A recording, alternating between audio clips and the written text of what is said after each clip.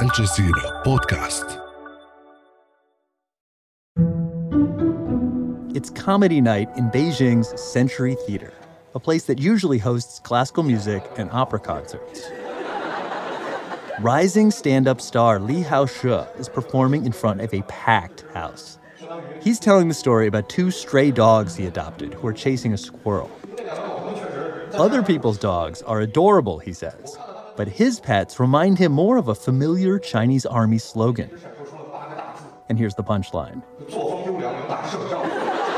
Forge exemplary conduct, fight to win. The audience bursts out laughing. Online, the joke goes viral, but for different reasons. Chinese authorities open an investigation accusing Li of insulting the military and issue harsh penalties for him and his management company. The authorities came down hard on Li and the company that staged the show. They were fined $2 million. Other comedians are now lying low, but they're not the only ones from China's creative community that have come under attack for pushing the boundaries. So, what will this one simple joke cost China's cultural scene? I'm Kevin Hurton, in for Malika Bilal, and this is The Take.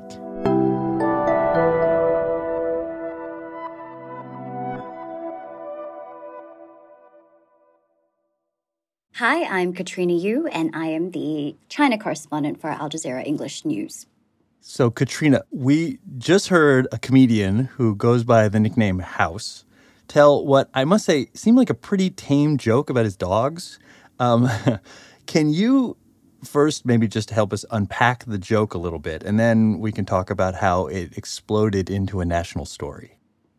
So Li Haoshi, or House, was giving a stand-up show, and he made a joke about these two rescue dogs. And he said how it made him feel majestic seeing his dogs chase after this squirrel. Now, here's where he ran into trouble. This joke was recorded, and somebody put it online, and it went viral. People basically found it offensive that he was using a Communist Party slogan that is associated with the People's Liberation Army to describe his stray dogs chasing after squirrels. So people took this interpretation and made a complaint that went all the way to the top. And it caused a lot of trouble, not only for House, but for the company that hires him. So this gets flagged, it goes to the highest levels, and there are some very severe punishments handed down. That's right. So this company, Xiaoguo Co., it's a really, really big comedy company, and people credit this company and its founders with really kind of making stand-up comedy the mainstream here in China. Now, stand-up comedy is actually a relatively new scene here. For many years, it functioned underground because of the sensitivity around joking about politics or traditions here. But I think the bigger consequence for House was really personal.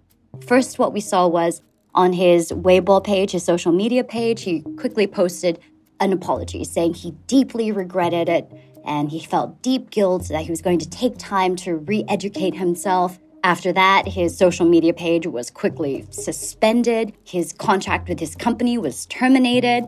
There's this organization in China called the China Association of Performing Arts. They then blacklisted him and encouraged the rest of the country to boycott him. And I think the worst and the scariest part of this is China's Public Security Bureau, basically the police, began an investigation into Li because of this. Li is now under police investigation for, quote, severely insulting the People's Liberation Army and said his joke had, quote, a vile societal impact. My goodness. I mean, as someone who has a dog that attacks squirrels with military-like efficiency, I do really empathize. Right. That's an incredible amount of pressure on this guy. Is he still able to perform? I mean, is his career completely finished? So the government came down on not only House, but also his company. So I think it's safe to say that House's career is definitely finished. Wow. The main concern now is for his personal safety. Nobody has really heard from him. We don't know if that means he's been detained or if he's just laying low. This company, all its shows in Beijing and Shanghai have been suspended. It's being forced to also issue public apologies. It's been forced to punish its staff. All the people all the personnel down the line, whether it's his agents, the people operating the venue, they were all punished in some way. In China, there's this well-known saying that you kill a chicken to scare a monkey. And this incident is reverberating throughout the industry, and it's very clear that House and this company are being made examples of. So before this happened, stand-up comedy was going through a bit of a boom period in China, not unlike what happened in America in the 1980s. I saw that clubs were popping up all over with names like the Comedy Bunker and Kung Fu Comedy with a K, of course. You know, I'm laughing already. Can you help describe the scene? Right. So I wouldn't say it was so much undergoing a boom. I think it was burgeoning. This kind of comedy, this Western style, I guess, stand-up comedy, is very new in China. Arguably, there obviously has been comedy culturally in China for centuries, court jesters in Tang Dynasty courts, etc. And then you have this thing called crosstalk, which has been around for at least a century, which is like two performers half singing, half making jokes and puns and teasing each other.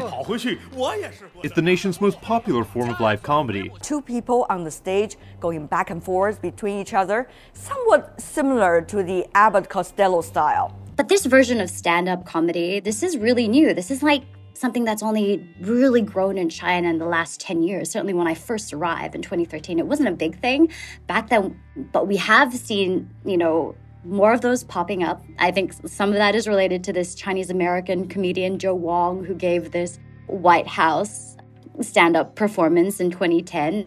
My name is Joe Wong, but to most people, I am known as Who? Which is actually my mother's maiden name. And then we had this one comedian, Li Dan, who started this company, Xiaoguo, and he also was one of the people behind the show called Rock and Roast, which was an online stand-up comedy competition. And it got billions of views online. And I think after this show, stand-up comedy in China with that distinctly Chinese flavor, it started to be really mainstream, I guess.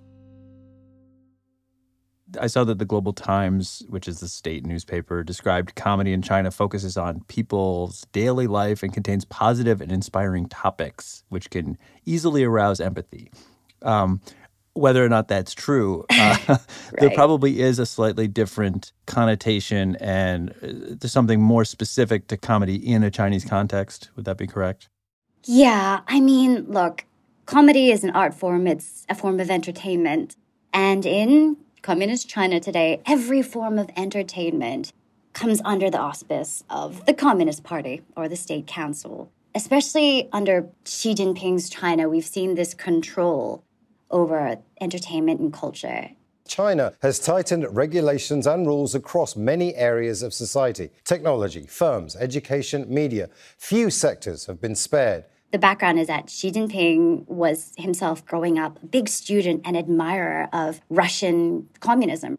It's reported that one of the reasons that Xi Jinping believes the USSR failed was because they failed to control the narrative about their own history. And cue now Xi Jinping's China, where every form of entertainment and culture is very tightly controlled and supervised and censored. And there's this general idea that good content, good culture, good entertainment contributes to the wider Chinese socialism project. So there are some very strict rules that entertainment and culture must adhere to in China. So what about audience reaction? What was the reaction from the general public to what happened with House in this case? So it's always difficult to know exactly yes, of course. what 1.4 billion people think. We do know that in that recording, people were laughing, right? But obviously, it's comedy. It's hugely subjective.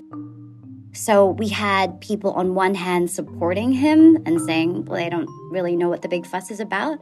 But looking now on social media today, after the fact, all I see are comments in support of what the government has done to penalize House, basically saying that he was out of line and this joke never should have been made and all the people responsible for allowing it to happen should be punished. I was talking to a Chinese colleague and asking them about this joke and what they thought about it. And they said, well, if I was a soldier or my family member was a soldier and somebody was comparing them to a stray dog, that would make me mad. I would find that very insulting and offensive. So with so many red lines, what happens to the creative community? That's after the break. On the Inside Story podcast this week, fresh fighting in eastern Ukraine and more attacks inside Russian territory. Is the war entering a critical stage or just another phase? Listen and subscribe wherever you get your podcasts. So, Katrina, a lot of people wax rhapsodic about the comedian's role in society, they're truth tellers, etc. But their job, first and foremost, is to make people laugh, which House clearly did that night. But trying to make people laugh while also not offending the CCP, that is the ultimate tough crowd. And I can only imagine what effect this is having on other comedians in China and the future of comedy in China more generally. I think it's been pretty shattering and sad. It's had this huge chilling effect on the industry. For one, Shaoguo was a huge company. It was kind of like the comedy company in China. And this fine was so massive, it's freaked a lot of people out, right? It's freaked this whole industry out. Comedians who I personally know who have previously been very happy to talk about the industry, talk about their work. They've told me, I'm sorry, Katrina, I kind of want to lay low right now. This is not a good time to stick my head up. We also contacted over a dozen comedians in China, both locals and foreigners, for their reaction. The ones who responded said they didn't feel comfortable talking, even if we didn't mention their names. Katrina says there are risks to speaking out, and reportedly, a woman was detained for defending House. If there's a very small area of what is acceptable that you can explore as a comedian, then you're really limited in terms of the material you can come up with. And what it has done has shown that comedy can really be a dangerous business in China. It does strike me that China, as it stands right now, is kind of between two worlds. It's still in that communist past, but then it's embracing all this stuff from the West, both economically and culturally. And this stand-up boom is a perfect example. You mentioned the teach a monkey by killing a chicken saying. Do you think that this was the government recognizing this force coming in and just saying, let's kill this chicken before it turns into a giant rooster? I have no doubt in my mind that they were making an example out of this person because this industry was becoming bigger and more influential. We have seen in the last decade the Communist Party really zeroing in on any individual that has any sphere of influence in China, be that Jack Ma, the Alibaba CEO. Jack Ma has fallen out of favor with the rulers of China. The billionaire is still paying the price for criticizing the Chinese state. Or an actor. China's best paid actress, Fan Bingbing, mysteriously disappeared from the public eye for 3 months.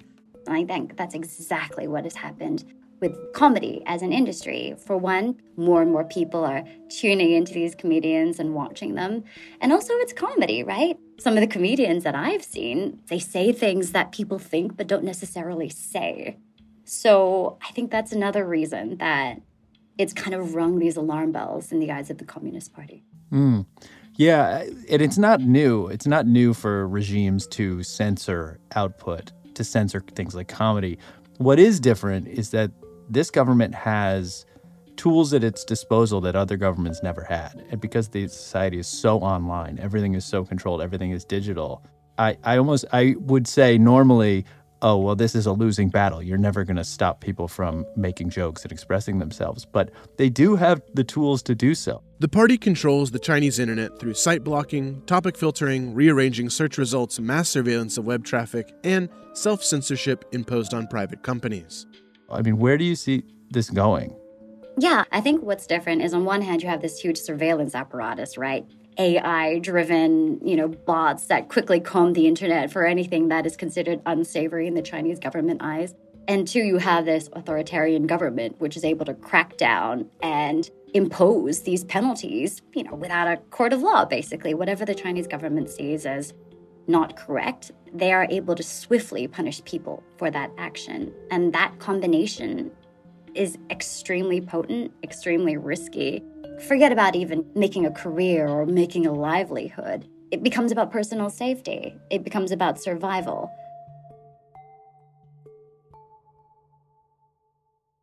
So stand-up comedy is just the latest cultural arena which is being targeted by the Chinese government. But it's not the only one. TV, film, literature have all had to deal with restrictions for decades. And the rules aren't always obvious. So I want to just go through a few of these restrictions and get your take. So there's no ghosts or time travel themes allowed. Right. So in the production of film, there is one regulation that's called Article 25, and it has a list of things that are not allowed. So some of these things are, pretty expected, nothing endangering national security, nothing endangering sovereignty of China, nothing, threatening the Communist Party. Okay, fair enough. But then you go down the list, and then there are things like no promoting of evil cults and superstition, and nothing that's promoting obscenity. And that, those are pretty general clauses, but they're interpreted in a huge way. So, for example, like you said, no ghosts. So, like Pirates of the Caribbean or movies that have people coming to life, that's a no. Even any movies with talking animals like Babe, also a no. Baram you. To your breed, your fleece, your clan be true.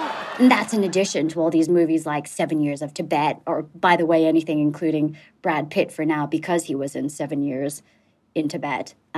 Really? Yeah. So in these creative industries, there is just a huge amount of areas that you just cannot venture into. And it's not because people don't lack the ideas or the talent.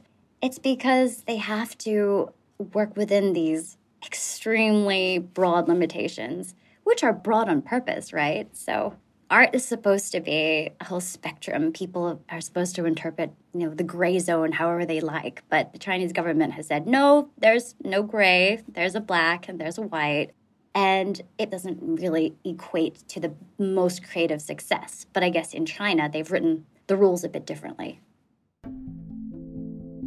And look, we know that Hollywood has been self-censoring itself for years to try to make sure that their movie is not one of the movies that is censored in China. I mean, we've seen a lot of examples about that. Which is how we ended up with Tilda Swinton replacing a Tibetan character in Doctor Strange. In Tom Cruise's Top Gun sequel, the Japanese and Taiwanese flag were allegedly removed to appease China. So Chinese censorship doesn't just apply domestically, it's also applying to international productions as well. Yeah, I mean, I guess like any creative industry, it's not about just telling stories. It's also about generating profit. There is a huge market in China. China's box office has grown to be the biggest in the world. But they have to, in order to enter China's market, play by the rules. Right. And you said that they're kept almost intentionally vague because then you can come in whenever you want. You can keep it fluid. And when the rules are vague, you can kind of just exercise your power at your own discretion. That's exactly right. And I think that's what makes it so scary for these creatives.